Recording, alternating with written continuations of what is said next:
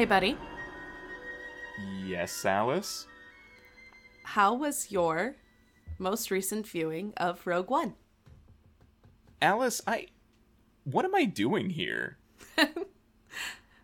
You're my new special co-host for Rogue Fun. For Rogue Fun, a podcast story, the preeminent show about Rogue One, a Star Wars story. That's right, the very same. We are back, officially. Oh. Rogue Fun is back, and I'm Alice White, and that's Buddy Duquesne. Yeah. And we are here to bring you the show that's all about Rogue One and why Rogue One is the best. Yeah. Breaking it down bit by bit. Yeah, I've always admired Rogue One for the slow read of the movie that you guys have been doing, and I'm thrilled to be here. I wish you had told me that that's what we were doing before we got started. Yeah, we just watched Rogue One, actually. Yes, we did. We did a live stream yesterday. We were able to get a good handful of Rogue One fans to sit and watch the movie with us while we commented on what we love about the film. We had some great back and forth with some of our treasured listeners, and we'll be doing another one soon. So if you want to tune in to a watch party with us, you should follow the show at Rogue Fun Pod on Twitter. Yeah, and so how was my last viewing of Rogue One? It was amazing. I mean, we sat down, we talked about it, we had that back and forth, and I feel like we made a lot of really good observations that I'm excited to bring to the table today. So, do you want to jump right into the segment of the movie that we're covering in this episode? Absolutely.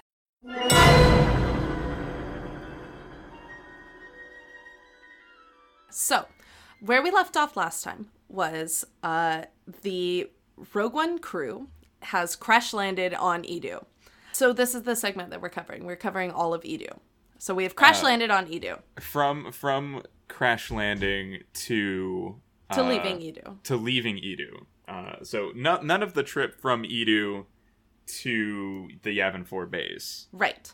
We're just covering Edu here in this segment, and it's a big segment. There's a lot that goes on. Yeah, this is a pivotal moment in the film, I would say. Absolutely. So they crash land on Edu, and right away, I think it's pretty brilliant how all of the planets in Rogue One get a chance to have like personalities almost. Edu is rainy and dark and rocky and craggy and definitely affects the mood of the crew after their crash, as well as symbolically represents where they are mentally as they've crash landed on this strange planet. Yeah, I was thinking about your description of Edu, and it reminds me kind of like Belly of the Whale, right? Like the lowest point for our heroes. And I feel like, despite the fact that things will get far worse for them later in the movie, emotionally, this is where they are most divided. This is where they go through the biggest conflict, and it's where some of the worst things happen in the film. So it really is like this dark moment of genuine struggle for them. Yeah, the scene on Edu, where they're literally at their most divided here, where they're going to, even though they've come together, Rogue One, our main characters are all like together in one ship, they are still on separate paths and doing separate quests before they can come together as a team. Yeah, this concept of paths will come back later in the episode, but I feel like, nobody's actually working together here.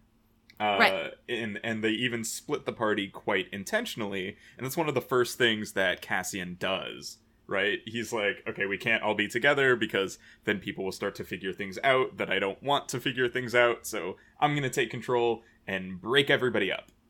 So he takes Bodhi with him. Right.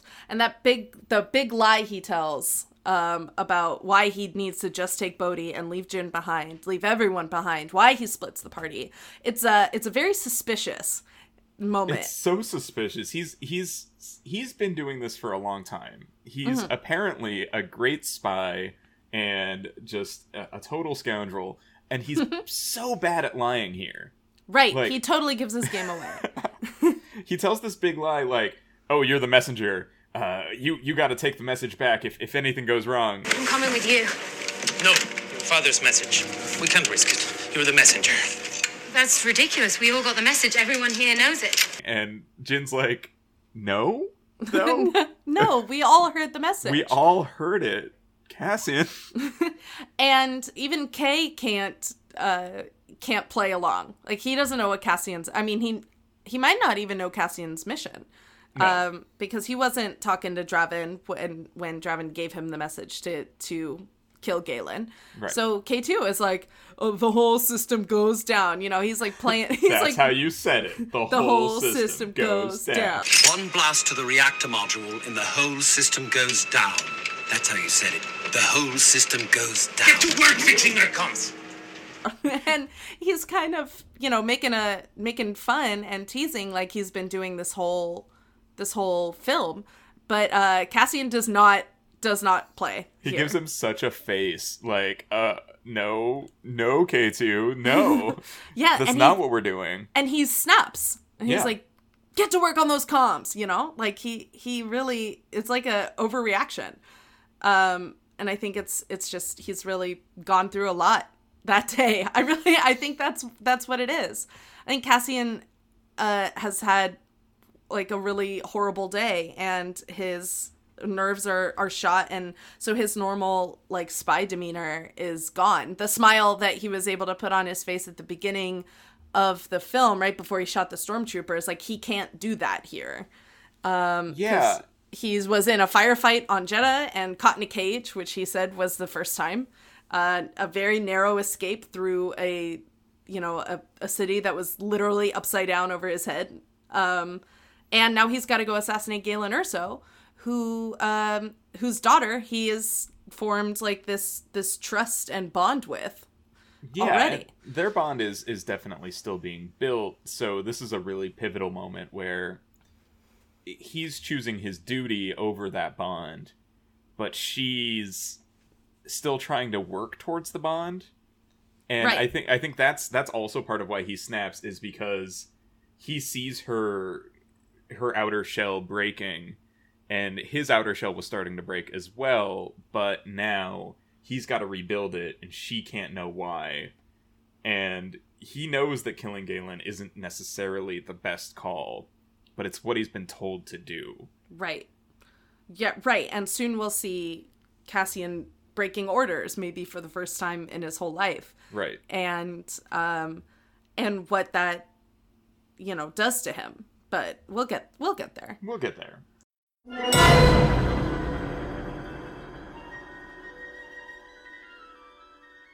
So Cassian leaves with Bodhi.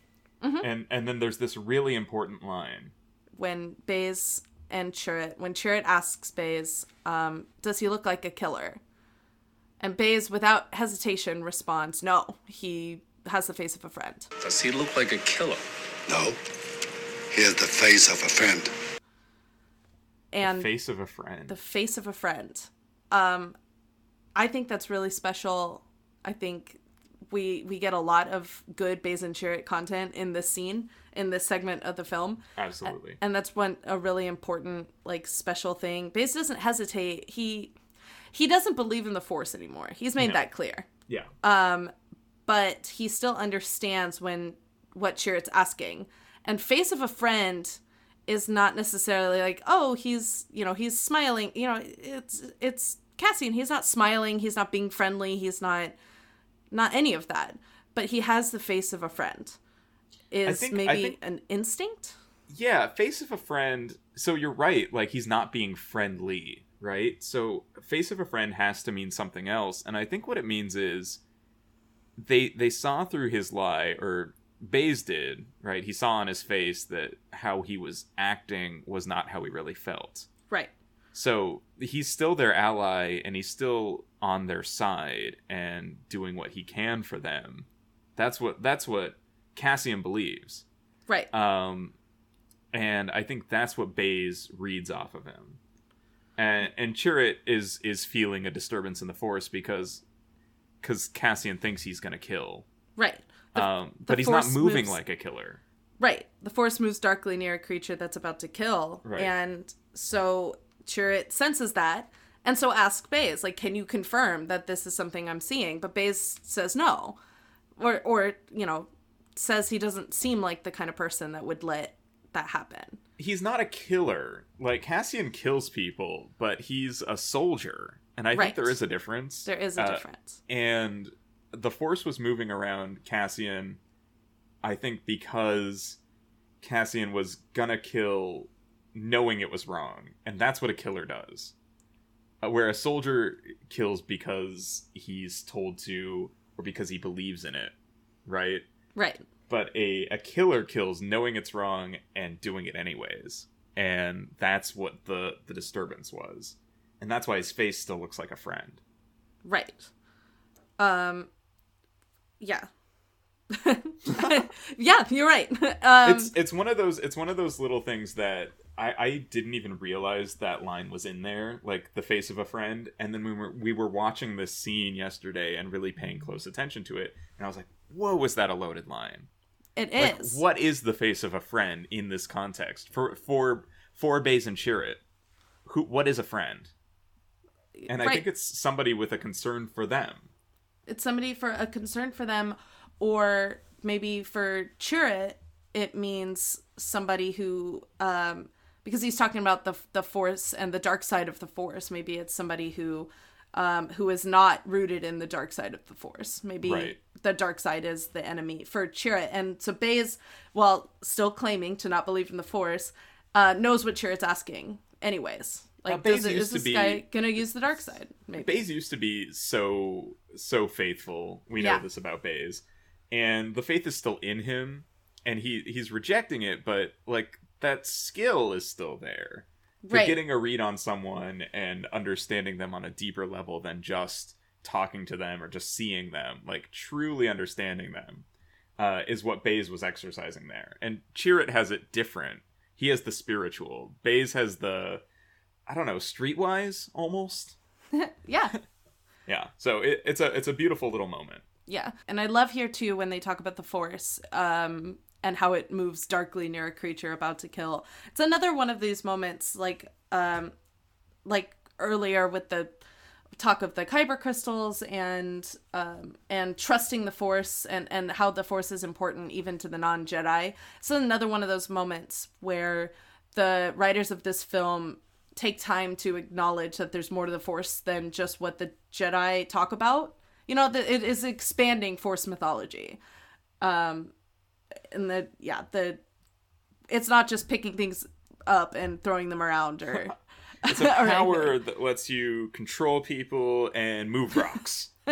It's not that. It's a sense of the world around you, and that this line is really telling about what that means to non-Jedi. Yeah, and I like that a lot.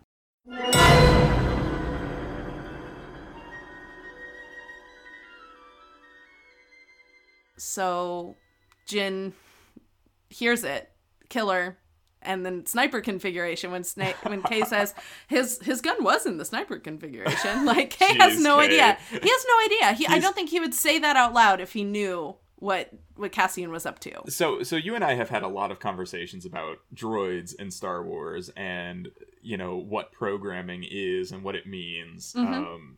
And here, I really think K2 is just a big old dummy who has no clue about what subtlety is in a rebel operation. Like, no, he has no idea. Like, and which is funny because this isn't his first rebel operation, and him and Cassian are a team. But I think K2 lacks that emotional empathy, that knowledge, right? He's not plugged into the Force. He's not plugged into the subtlety of the situation. Can't read Cassian's body language when Cassian's like trying to be sneaky. Right. So he's just like, oh yeah, it seems like he's gonna go kill someone. That's so weird. It's not. We were talking about it as a betrayal, and it's not a betrayal. It's not a betrayal. He doesn't understand why it would be a betrayal. And I think maybe, and I'm gonna stick to this theory that Kay doesn't know what Cassian's up to. Not just like doesn't care about telling people what Cassian's up to, or doesn't have the empathy to not mention it. I think Kay has no idea what Cassian's doing with this sniper and with the sniper rifle. And so and I think part of that, why he says it, well, like his weapon was in the sniper configuration. I think that's Kay also processing like this might be the first time in their partnership that Cassian hasn't told him what he's up to. Huh. It could be that Kay is the one feeling betrayed by this. Like, wow. Like, I don't know what's going on. Cassian's got a gun and he didn't tell me why, but we always tell each other why. Wow. Maybe that's it. Their sense of trust earlier in the film is very deep, right? Yes. And Cassian tells him what he has to do and helps him along, and Kay provides the data and the odds of things and advice the whole way, not to mention being like 9 feet tall and throwing people and stuff, like and throwing grenades, and they're a great team. Yeah, this is another splitting of the party that if Cassian had maybe been a little wiser about how he was splitting everybody up, maybe things would have gone quite differently. And so it's interesting that things are going this way, that Cassian is so worked up that he's making these mistakes. Right. So it's Kay's line that clues Jin in that something's not right here. So she leaves. And there's this really good shot that lingers on Chirrut's face as Jin sneaks out, where he is so conflicted. Like, his frown deepens. Like, he is really worried about what's about to happen. And I think part of that is what happens next with the talk about paths. I think he is in this moment assessing the path. Yeah, he's trying to figure out, he doesn't know where he stands, but I mean, we're not there yet, but I think he's going to figure out what he needs to do is follow the only clear path. Right. And he doesn't have one for himself, so now it's time to decide which path is clearest. Yep. And the clear path is the path that the Force has laid out. You know, that's his trust in the Force again. But we'll get there. We're not there yet. Well, we're almost there. We have like two little notes that I've made that I want to talk about between Jin sneaking away and more Chirrut back on Eadu. But there's two notes I made. One, the shot where the X-Wing is taking off to make its when the squadron is taking off to make an attack run on Eadu. There was something, this is the first time I've ever noticed this. And so the X-Wing lifts off and it hovers there for a minute and wobbles like pretty significantly and like looks like it stabilizes and then it takes off. And to me, that felt really hesitant, or like it's a brand new pilot or something. Because at this point in the canon, like the Rebel fleet is fairly untested. They are. They have no major battles against the Empire. The rebellion is still pretty much underground. And they're hesitant to engage with the Empire at all. Right. And that comes back to the story later, but this decisive moment where they're going to go, bomb this outpost and destroy, hopefully, the people in charge of the Death Star, right? Right. This is the first really decisive action they've taken, and narratively it's an unsure step as well, right? Right. We, the audience, know it's not what they need to be doing. Even Cassian knows it's not what they need to be doing. And soon they'll find out that it's not what they need to be doing. So, that little hesitation, which I didn't notice, but now that you're pointing it out, I'm like, oh yeah, it takes a second before they get going. Yeah, and it's really cool in the sense of scale of how big the ship is, and this is our first, good look at these X-Wings as they're about to head out. And so it waits for a second. Is it a new pilot? Is it is it a coincidence and I'm reading too much into it? Who knows? But that's what it made me feel. We don't often get to see the X-Wings feeling powerful, and this is one of those moments where it does feel very powerful. The X-Wings are always on the losing end of a fight in the original trilogy. Well, yeah, they're like the underdogs because they're usually going up against Star Destroyers and stuff, and when they are going against something their own size, it's a TIE fighter, which is zippy and fast and scary, right? Right. The X-Wings aren't usually the powerhouse ship to go in. But when they're making their bombing run, they are they're the only ships. I mean, the TIEs come out eventually, but they do massive damage. It's they look good. The X-Wings look good in this movie. The X-Wings never don't look good in this movie. Like every shot of an X-Wing looks good. Huge point of pride for the Rogue One team, I think, that the X-Wings always look absolutely perfect. Yep. So the next thing we see, so the X-Wings take off and they're heading to Eadu, and the stakes are getting higher. So Bodhi and Cassian are climbing up the ridge, and Cassian steps on a piece of rock that slips and falls into the canyon, and they're on a really precarious little walk there, kind of backs pressed up against a wall. Yeah. And Cassian says, "Go, I'll be right behind you," and Bodhi hesitates. Yeah. And he gives him a look like, "Are you serious? You're gonna make me lead? Okay." And like steps up, and they kind of slip and slide on their way up the rise. While Jyn, we get a shot of Jyn looking to, she looks left and she looks right, and then she chooses to go straight ahead, full speed ahead. There's very little hesitation there. Yeah. And that's where the next thing that happens is Chirrut says, "I'm going to follow Jyn. Her path is clear." Because her path is clear. Mm-hmm. And it's not just her like heart, which is now unclouded by all of the conflict that she had before. Like, she knows what she wants. But also I think like her path in the Force is also clear. Like, now she is locked into this thing that she must do to save the galaxy. Right. And she's not on the hero's journey now, but she's on a heroic path that's gonna have her making great sacrifices and doing what needs to be done. Right. And so the next thing we see her do is like climb this impossibly high ladder. Right, but yeah, because her path is clear and she's heading for that ladder. She sees that as the clearest way up. And to tie it back to what we were talking about paths and about how the Force moves darkly, we were talking about Chirrut's like point of view here. If Cassian is clouded and the Force is dark around him, and Cassian has decisions to make, and Jin's path in the Force is bright and shiny and clear, Chirrut goes, "Well, that's it. That's the Force. That's the light side. That's where I go. That's the way forward." And so he says that to Baze.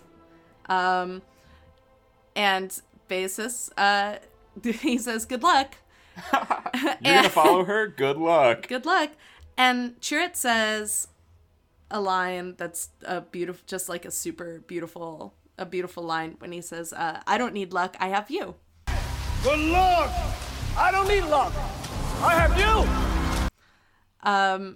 Which is it's the sister line to the line, their conversation earlier when we first see them in action. The Force did protect me. I protected you. When Chirrut says, "The Force did protect me," and then Baze goes, "I protected you."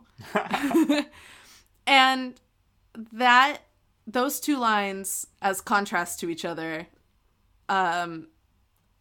show this like long relationship, this like deep committed trust between the two of them. They are a dyad in the Force, a power like life itself. I love that. No, I love that. That's true. They honestly might be. This is two guys who understand each other so deeply that even though they're making these kind of biting, sarcastic comments back and forth at each other, the love and the care and the trust is immense and apparent in everything that they do for and around each other. And this, I love the parallel construction.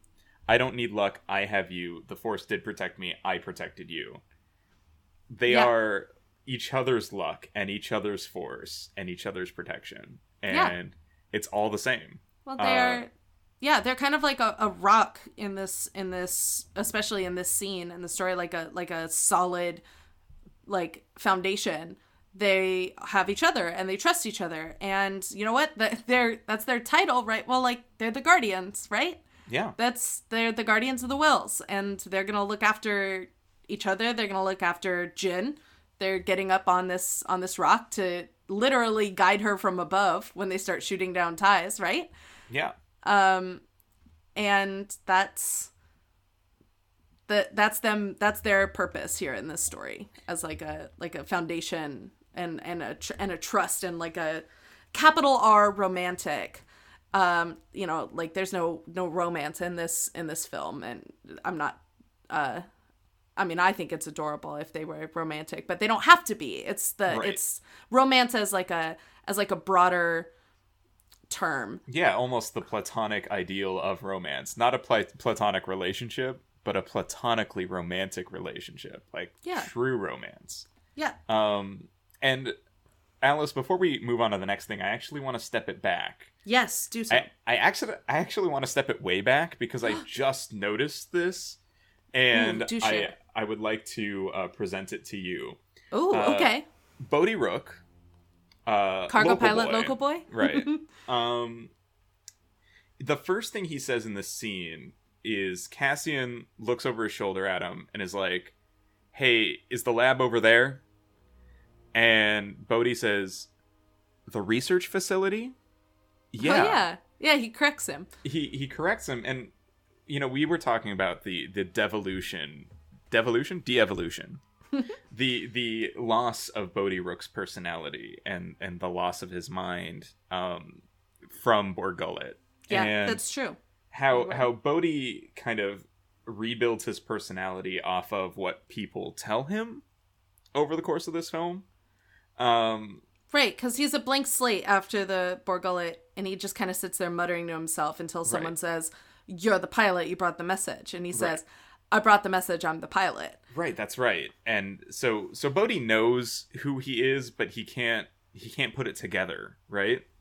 And I think that's a really interesting moment where Bodhi doesn't get like the word lab right away. Yeah. And then he's like, oh, the research facility. And you're realizing that there's a little bit more Bodhi there than there was. But also, Bodhi knows the way, but he's unsure of himself anyways.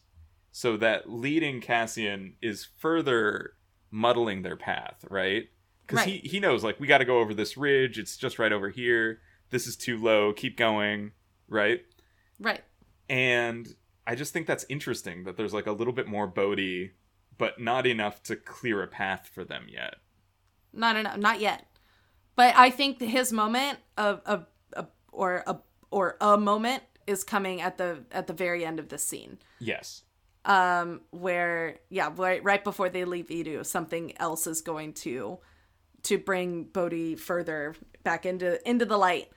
Hopefully recovering more of Bodhi than there was after the Bor Gullet hurt him.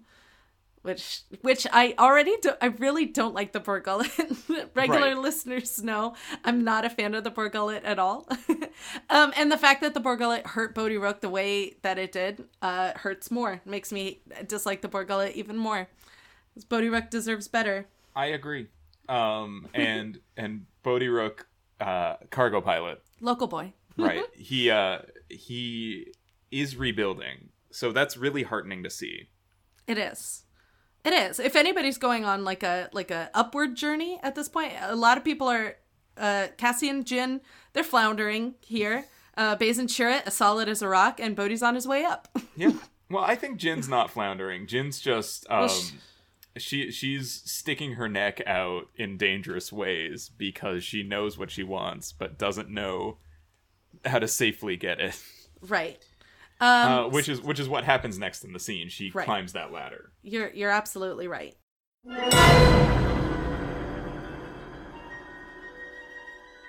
This is Jin. This is Jin on the ladder, and she's climbing up towards her father, right? This is the mirror of the climb down the ladder that brought her into the hiding spot that took her away from her family for what she thought was forever. Now she is climbing up a ladder towards her father for the first time in who knows how many years. And that she's climbing up toward the light. She is coming out of that hole that she had put herself in at when she was 8 years old. And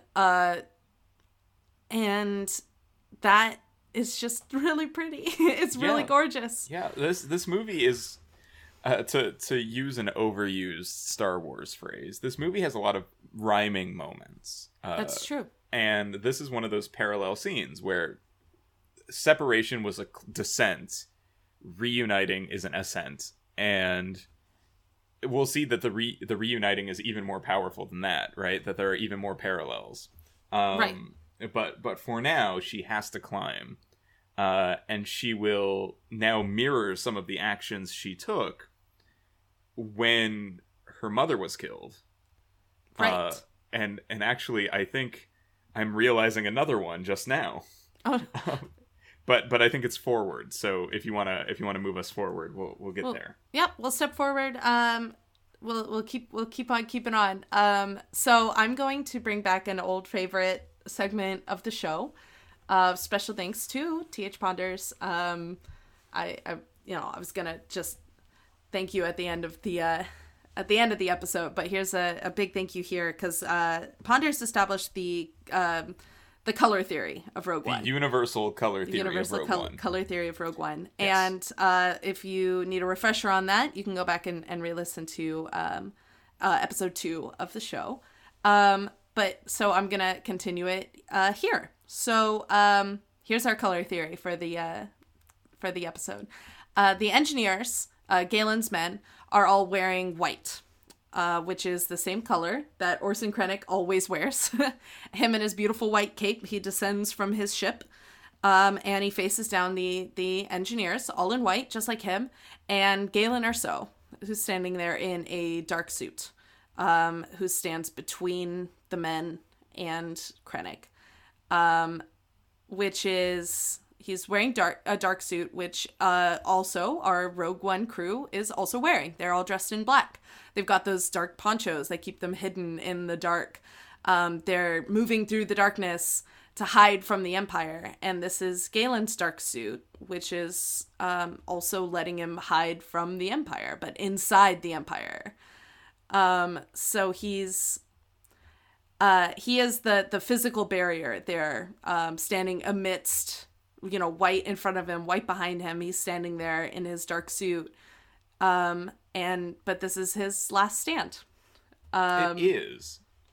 And to talk about the rhyming of this scene, here's Krennic descending from his ship in that same white outfit, to have Galen standing between him and something he wants. Mm-hmm. And Galen is going to try to lie. He's going to try to lie. And it's not going to go well for him. It's not going to go well for him, and it didn't at the beginning of the movie, and it's not going to go well for him here. Which is, I mean, a little ironic, because we were told that he learned to lie. Yeah, he says it. He says, I lied. I learned to lie. But he clearly needed to learn a little bit more, because his lie bad, though. But then, he steps up, and when it's time, he takes his last stand and says it was, he tells the truth finally. But we'll get there. Right. So I want to talk about Galen and Krennic confronting each other, and I want to talk about who's watching. Right. Shall we talk about who's watching first? Because this is the thing that I've just realized. Mm-hmm. The last time Jyn saw her father, she was hidden and watching as her father let people die, let her mother die, and left. Right. Not let, but was there when it happened. There when it happened. Right. Wasn't able to stop it. Right. Here we see there's growth there, but Jyn is watching her father not let people die. Or trying to. Trying not to let people die. Throwing himself into harm's way right. to try and stop somebody from being shot who shouldn't be shot. And so there's a lot happening in the scene that returns Jyn to that moment, but one of the things that the movie does is she is small here. She's lower than everybody else. Right. Because she's just peeking over the top of the platform on the ladder. Like, she's just crouched over and looking. And so that brings her back down to that ground level shot where we saw her when she was just a child watching this tragedy unfold. It's all happening again. Right. But now... And similar to when she's watching Galen's message and his hologram is super tall and she's super little, and it puts her back into that perspective. She's seeing it from her childhood eyes. Yeah. And also there's someone else watching. Right. Right? So what's different now is that Cassian is there. Cassian and Bodhi are there. Yeah. And so they finally get up to a good spot, and Cassian, has Bodhi identify Galen, and then starts setting up his sniper. He starts setting up his rifle. He's, got it in. He's locking the scope in place, and he's gonna make the shot. And he sends Bodhi away. He says, "Go find us a way out of here," which is something he'll ask Bodhi to do later in the film, also. Right. And Bodhi hesitates, and he's suspicious. But he does not, he doesn't stand up or question, Cassian. He goes to find them a way out. Right. And I don't really know what to think of that. I guess was Bodhi scared to say anything? Did he feel like there was no way he could stop it? Did he just decide, the better thing for me to do is to make sure that we can get out of here alive, and then we can talk about it later? Bodhi knows Galen. Galen is the man who convinced Bodhi to take the message. Yep. Like, they're close. Oh, yeah. And you were saying that one way you like to look at Bodhi and Jin is as found siblings. Absolutely. Both looking up to Galen as a father figure. Yeah. And I don't know. Maybe Bodhi doesn't know. Like, maybe he doesn't. He gives Cassian a significant look, but is Bodhi Rook the cargo pilot? Local boy. Right. Is he capable of subterfuge at this point? Like, does he have a strong enough will to know what's right and what's wrong? Maybe not. I don't know. Maybe he just knows be a pilot. Right. He knows he's a pilot. He's not a rebel yet. Not yet. He will be told that he's a rebel. Yes, that's important. That will help him rebuild some of his character. But I think at this point he's a pilot and a guide. And when somebody tells him to do something, he can't not. Right. This is the second time in this film that Bodhi Rook stands looking out onto a place that he once called home. That's Jeddah, which was his, he was born there. In Edu, where he presumably spent enough time there to get to know and trust Galen. And it's going to get blown up right in front of his face again. And this is Bodhi Rook, cargo pilot, local boy. Kind of maybe just resorting back to, all right, I know what I can do. I can grab the ship. I can get us out safe. He's a pilot. I'm a pilot.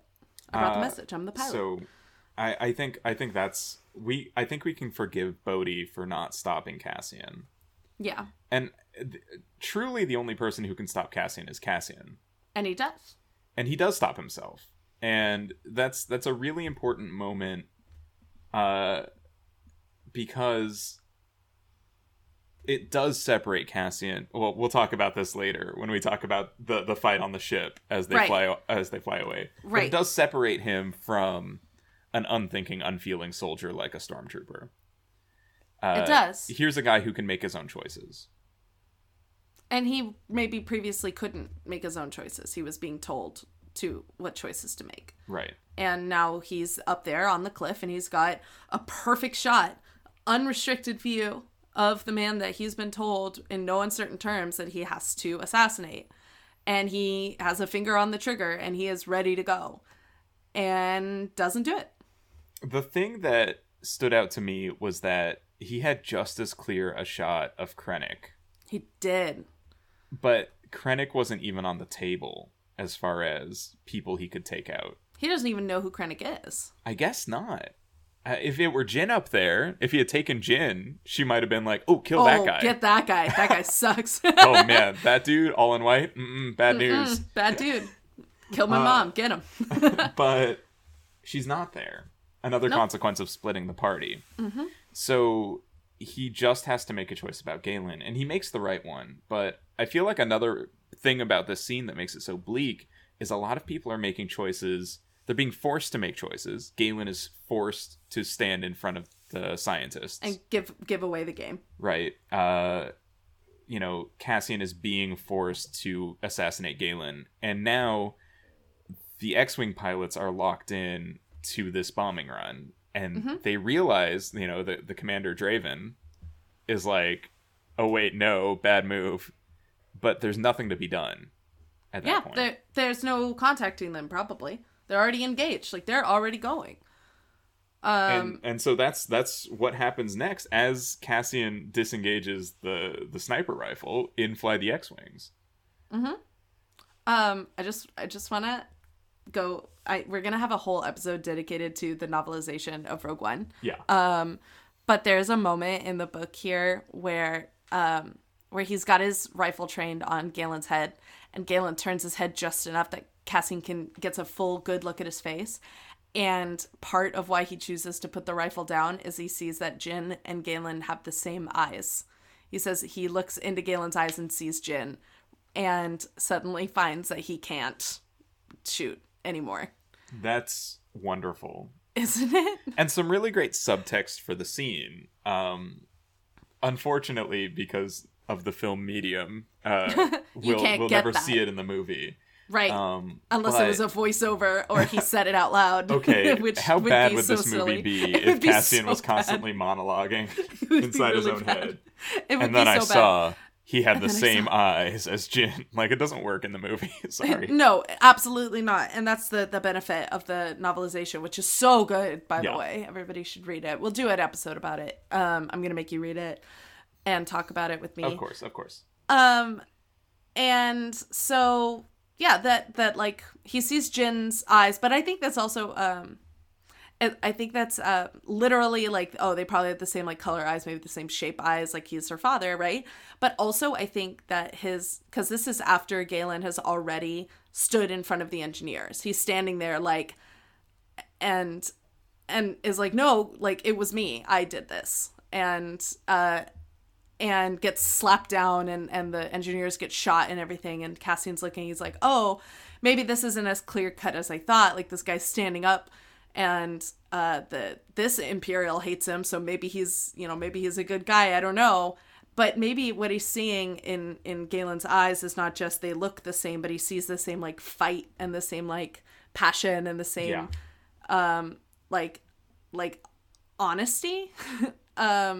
Which is Galen telling the truth right there on the platform. And I think that Jyn has been more honest or clear with Cassian than she's been with almost anybody. He's seen her cry and she looked him in the eye and asked him to trust her. And they're already, have shared so much in the story that he can look into the eyes of a vulnerable man and see his daughter.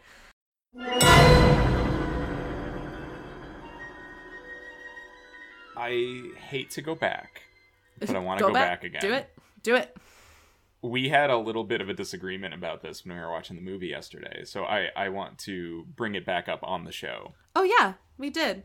And see if we can suss this out, because it wasn't like we were fighting about it. We no. just couldn't decide. I actually think by the end, if this was one, I think we disagreed a few times. Right. But I think this was one maybe I ended up agreeing with you on. So when Galen stands up in front of the Imperial engineers, is that because he cares about them? Yeah. Is Galen right? a man who cares despite everything that's happened to him? Despite the fact that these engineers aren't even on his side? No, they're working to build the Death Star. Is he a man who cares about their lives? I would like to think so. I I think he cares about their lives. I think maybe it's because he wasn't, like we said, wasn't able to save Lyra. This is like a, oh no, somebody else is going to get shot because of me. I can't let that happen kind of thing. Whether it's for his own conscience or for his like actual caring about their lives. I don't know if that matters. Is he just doing it because he doesn't want people to get shot? Or like he doesn't want it like weighing on his conscience, or because he actually cares about their lives? Does it really matter? It's really not the like strategic move here, no. Right?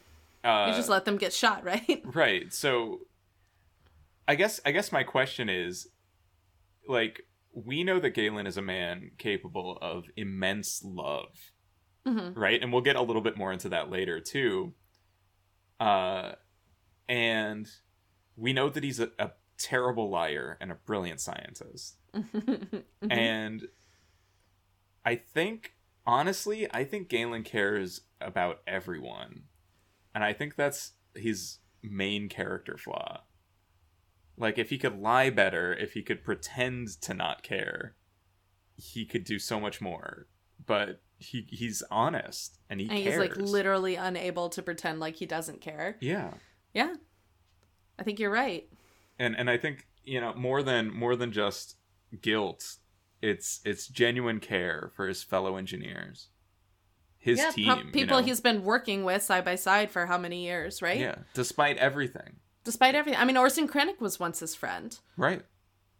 So, you know, maybe these guys are his friend too, even though he knows they're doing something bad. Yeah. I don't know. It's just food for thought about Galen Erso. I love Galen Erso. He deserves better. He does. He never really gets anything good in this whole movie. It's so sad. He's such a sad boy. I actually think, okay, so here's another idea I had. Do you think Krennic knows it was Galen? Do you think absolutely. Do you think he knew? And he was just going to kill the engineers just to make Galen confess just to make him sad, yeah. I think Krennic is a... So we were talking about this yesterday, too. This question of how bad is Krennic?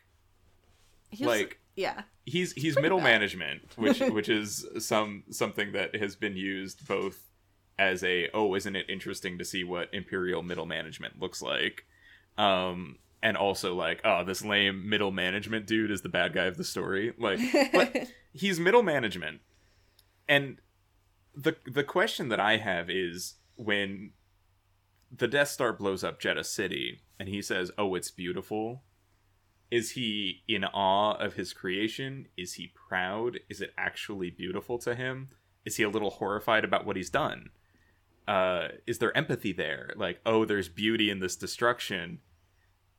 Also, it's destructive and bad, and that can both be true, right? So when he lines up the scientists to try to get a confession out of Galen, which he knows it's Galen Erso, like, it couldn't be anybody else. When he lines up the scientists and is like, somebody confess, and nobody does, and he's going to shoot them all, it's just to get Galen to say yes. Right. And that's why I think... He orders their death anyways. Right. Because he's bad. Because he's bad, right? How bad is Krennic? I think Krennic is really actually bad. Like, he's truly awful. Yeah, he is. He's sniveling and scheming and whines to Darth Vader when he doesn't get his way. And he's actually bad. There's a different version of the movie where, not like in my head, where, or like maybe a worse version of this movie, where when Krennic says, "Oh, it's beautiful," and they watch the destruction, and Krennic walks away. This is the end of the Krennic Tarkin dance number, which was our last episode. He walks away, and he's got his chin in his hands, and he's in deep, deep, deep thought. There's a different version of this film where that deep, deep, deep thought is, "Oh no, what have I done?" Right. But it's not, because the other thing he says, that scene, is like, "This is my achievement. I did this." He takes full credit for it. "I did this. This is my achievement, not yours," he says. And he's like, "I'm gonna talk to the Emperor. You're gonna, like, no, like, I'm not gonna let this stand. Nobody else gets to take credit for it." Krennic is bad. And I think Galen, I think Galen Erso knows that Krennic knows. Also, because I think about, and I could hear it in my head all the time, I think about the delivery of Galen Erso saying, no, it was me. It was me. That's how he says the line. You can, I'll put it in, I'll insert it here. It was me. It was me. He says, it was me. It was me. It's a confirmation, and it's confirming what was unsaid, which was, I know it's you. Mm-hmm. And then the engineers get shot anyways, because Krennic is a really bad guy. What keeps bringing me back to how bad is Krennic is moments like being told Lyra is dead, and that almost genuine, oh, I'm sorry. Part of me thinks that my condolences is like this close to genuine. Yeah. Then maybe he actually kind of means it. Like, Galen was a friend, right? And so he's like, oh, like, my condolences. You lost Lyra your is wife. Troublesome, but she's his friend's wife, and they were all friends. Mm-hmm. And but also he knows that Galen's lying. Right. So Galen is a terrible liar. So how and then also, oh, it's beautiful, with that other version of the movie being so palpably possible. Like, I can picture, oh no, what have I done? And now Orson Krennic, middle manager, is the only hope of the galaxy, and he's gonna come through at the last second and do one good thing with his life. Yeah, that I think maybe is not as good of a story. Not as good of a story. But what complicates Krennic for me are these little moments, and slapping Galen down and killing the engineers instead, despite the fact that Galen confessed. Yeah, that's bad. That's really bad. I mean, that's bad, but also, Galen's his friend. Galen's his friend. And he's not dead after that order. No, I don't know what he was planning on doing with Galen. Maybe just taking him prisoner? If the Alliance hadn't come, like, do you think Krennic would have just killed Galen? Would he really kill the scientists and then spare Galen just to watch him be sad for a second and then have him killed? Because, he was going to take him away. He was going to take him. He was going to make him keep working. He was going to make him tell him about the flaw. Mm-hmm. And so there are these little moments of weakness in humanity in Krennic that make him so fascinating, and Mendelsohn really brings it. Oh, he does. He's so good. But the way that he's written and some of these kind of ambivalent actions and lines, even here at the end of Galen's life, they just fill me with question marks. Yeah. So when Galen's down on his knees and he says, "You'll never win." You'll never win. Oh my gosh. Lyra. Troublesome as ever, right? That's Lyra's line. Right there again. You will never win. And that's Galen, who has never, ever, ever forgotten that moment. Who has never let his girls, Lyra, Jyn, far from his brain. Right? Like, that's him remembering Lyra in a moment where maybe he thinks he might die, or, he's channeling his long lost wife in this moment. And Krennic hasn't forgotten Lyra either. No, because Krennic gets the reference right away. There's that recognition on his face. I think that's another thing that humanizes Krennic and brings into question how bad he is, because he remembers killing Lyra. If he were a ruthless killing machine, it was just another death or whatever. Yeah, just it was whatever you need to do. We were this close. But he remembers, but then he spits it back. He's like, where have I heard that before? Which is so mean. It's so mean. Where have I heard that before? Now, where have I heard that before? And it's really good.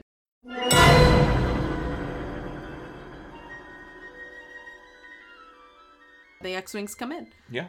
Oh, and this is something I noticed about this one. Have we ever had an X-Wing battle where you don't get to see into the cockpit? of any of them? No. In no other movie. I do have perfect recall of every Star Wars movie. And I can tell you that we have seen the interior of an X-Wing in every movie in which they've appeared, except, well, I mean, including Rogue One. Yeah, because during the Battle of Scarif, we see into lots of cockpits. But right. in this one, you don't see anybody. In this scene, the X-Wing pilots are specifically kept anonymous. Mm-hmm. They are a strike force from beyond the stars that has come to ruin this moment for us. Yeah, because they're not really our team yet, are they? No. Like, we're on Jin's team. We're on Team Urso right now, and the Rebellion is not. No. I mean, the Rebellion would rather Galen be dead anyways. Right. I mean, the only reason that Draven wants to call off the strike is because Cassian is there. And that's what K2 broadcasts back, like actually, we've got Alliance forces are there. On site. Mm-hmm. Yeah. And Draven's like, oh no, we got to call it off. Not to stop Galen from dying, not to save Jin. But to save Cassian. So we don't get to see into the cockpit. We don't get to know who's doing this because they're not our boys yet. Nope, they're baddies, essentially. Yep. We don't want them to succeed, and this is that moment where the X-Wings are terrifying. Yeah, they're fast, very powerful, effective, out of nowhere, big explosions, and gone. Mm-hmm. And that's a lot. That's a lot to take in from the point of view of an audience that has only known the X-Wings as the heroic ship. Right. And so, yeah, because they're not the heroes. This is not the heroic ship. They come, they cause a lot of destruction, and then they leave. They give us, a great little fight scene. We get to see Chirrut take down a TIE fighter without even looking. So good. He turn his head that way. Behind the back. He does it behind the back. It's so good. Right.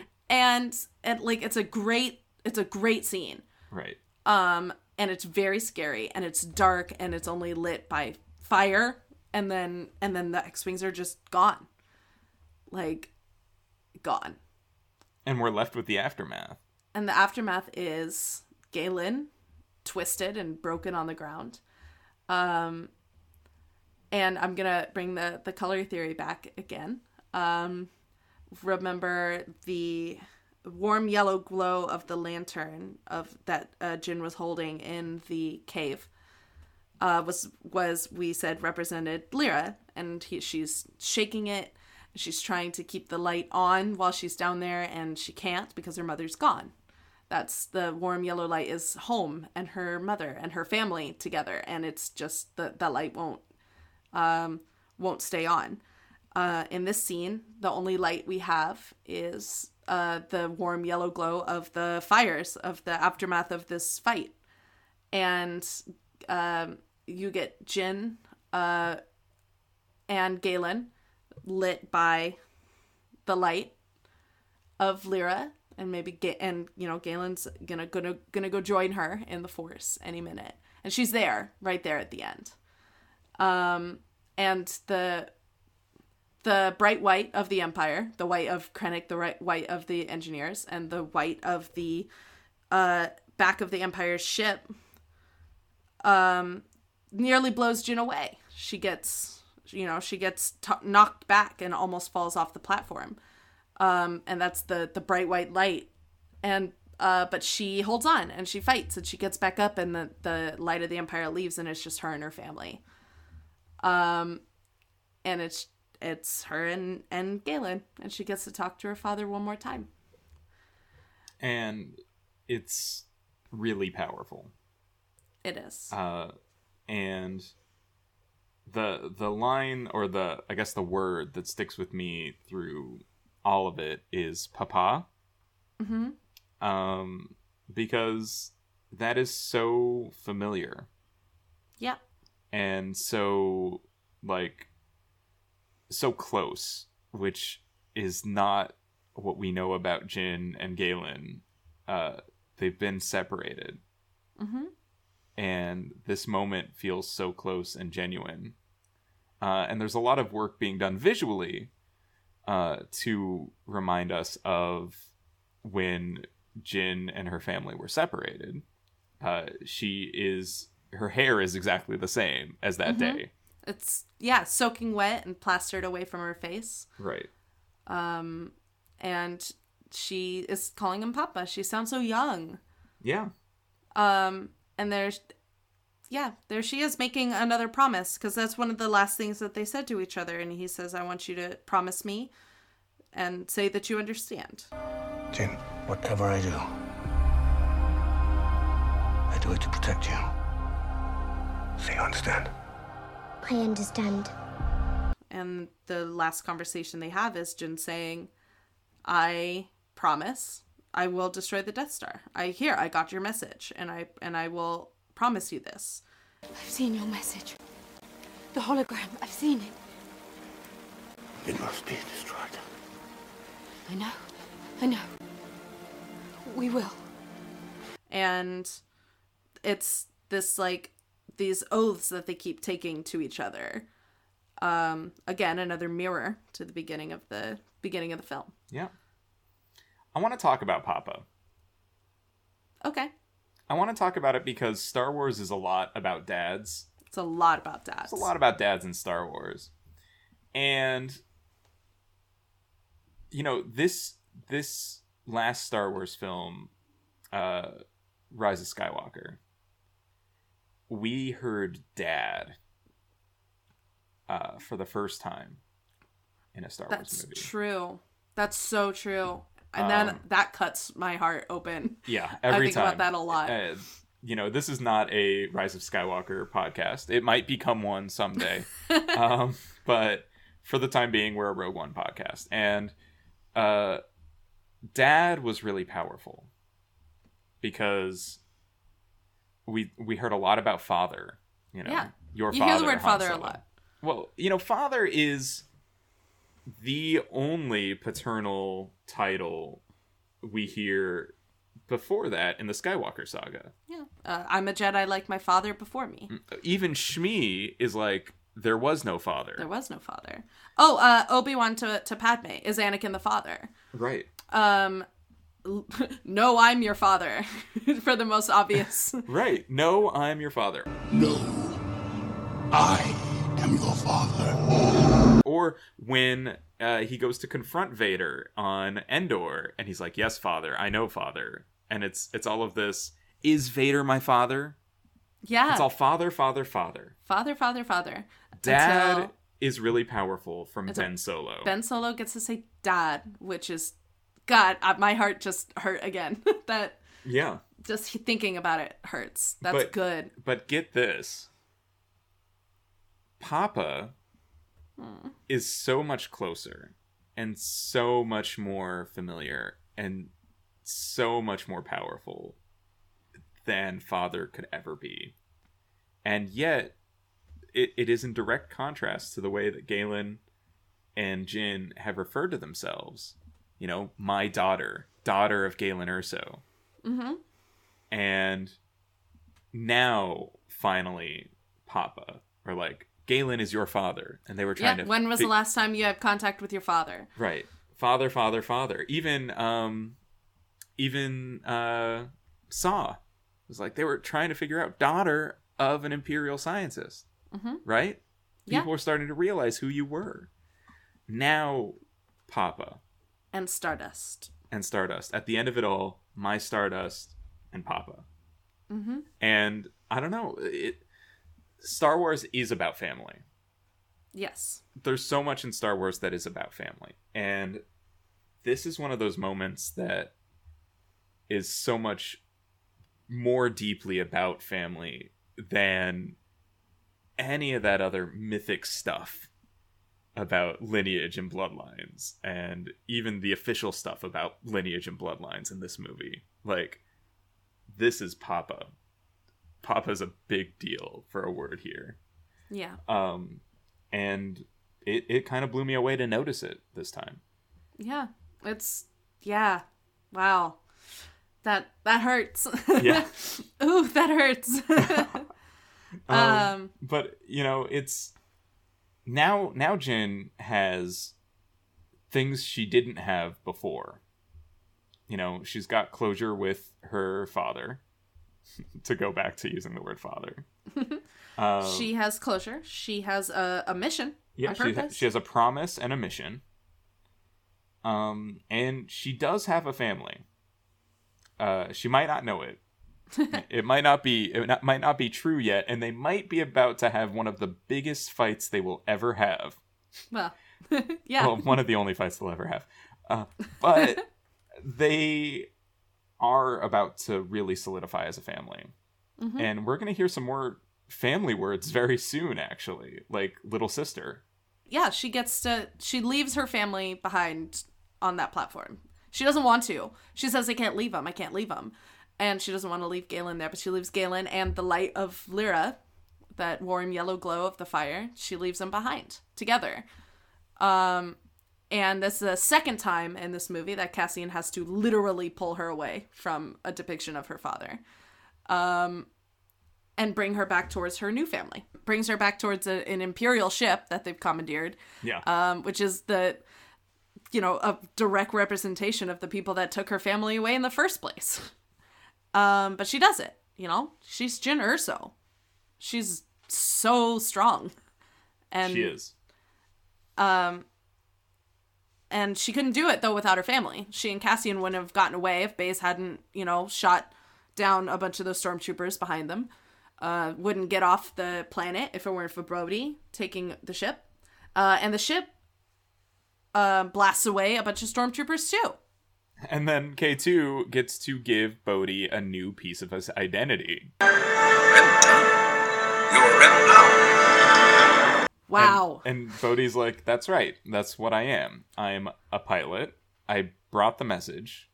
I'm a rebel.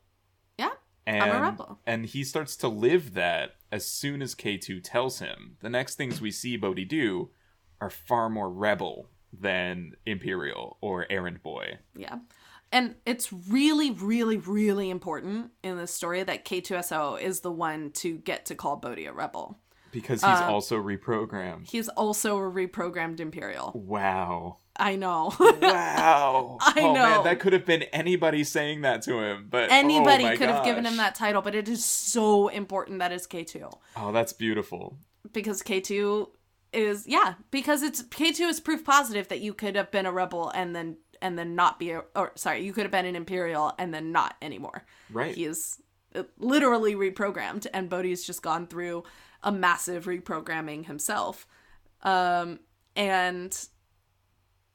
yeah, that's just like a gift that Bodhi is given. But he only gets to do it after, he's been quite rebellious up to this point, flying them in and finding the ship and helping move some cargo back to the ship and stuff. He's been helpful. He only gets to get called a rebel after he's killed a stormtrooper, actually. which seems like such a small deal because of the way that we, the audience, perceive stormtroopers. Right, they're faceless, mass of nothing. Right? But Bodhi literally worked at this base. Yeah, he could have known that guy. Who knows? He'll never know if he knew them. Right. Does he even know them anymore? No, because he's not who he used to be. He's not himself. He's a rebel. And they fly off, despite the fact that the Rogue One family has reunited on one ship and have made their heroic escape. Things are not good. No, things are not good. Mom and Dad in this family are going to have to fight it out. I was looking at your notes here, and that's how you wrote it. Mom and Dad are about to have a fight. Yep. And, okay, to belabor a point, Jyn and Cassian are now the matriarch and patriarch, de facto, of this family. They're the boss. And that's wild, because Jin's family got completely reunited and now permanently separated. Mm-hmm. They're gonna fight it out right now about trust and honesty. But before that, they get on the ship and the lights and music cut out entirely. It is a black screen and no music. And that is our turning point and the end of this segment.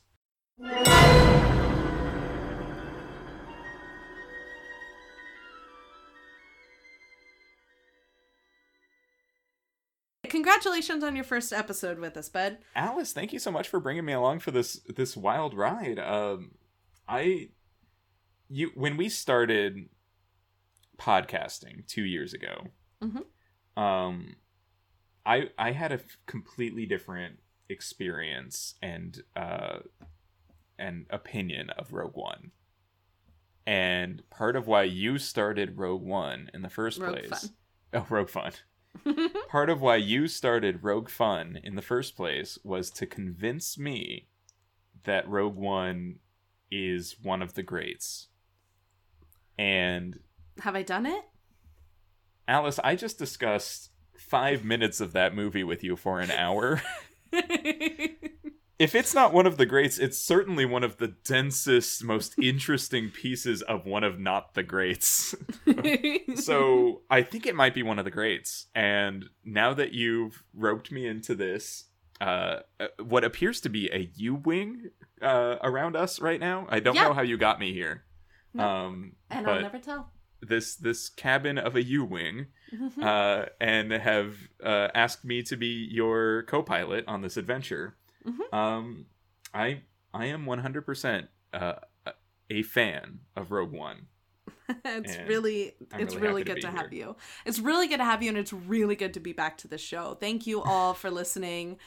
It means the absolute world to me that you're back and that we're back, and we're full steam ahead. We're still a monthly show. We'll be releasing 1 episode a month, covering different, more segments of the movie until we reach the end, and from there, further episodes about the books, about the Cassian Andor show when it comes out. We will not run out of content.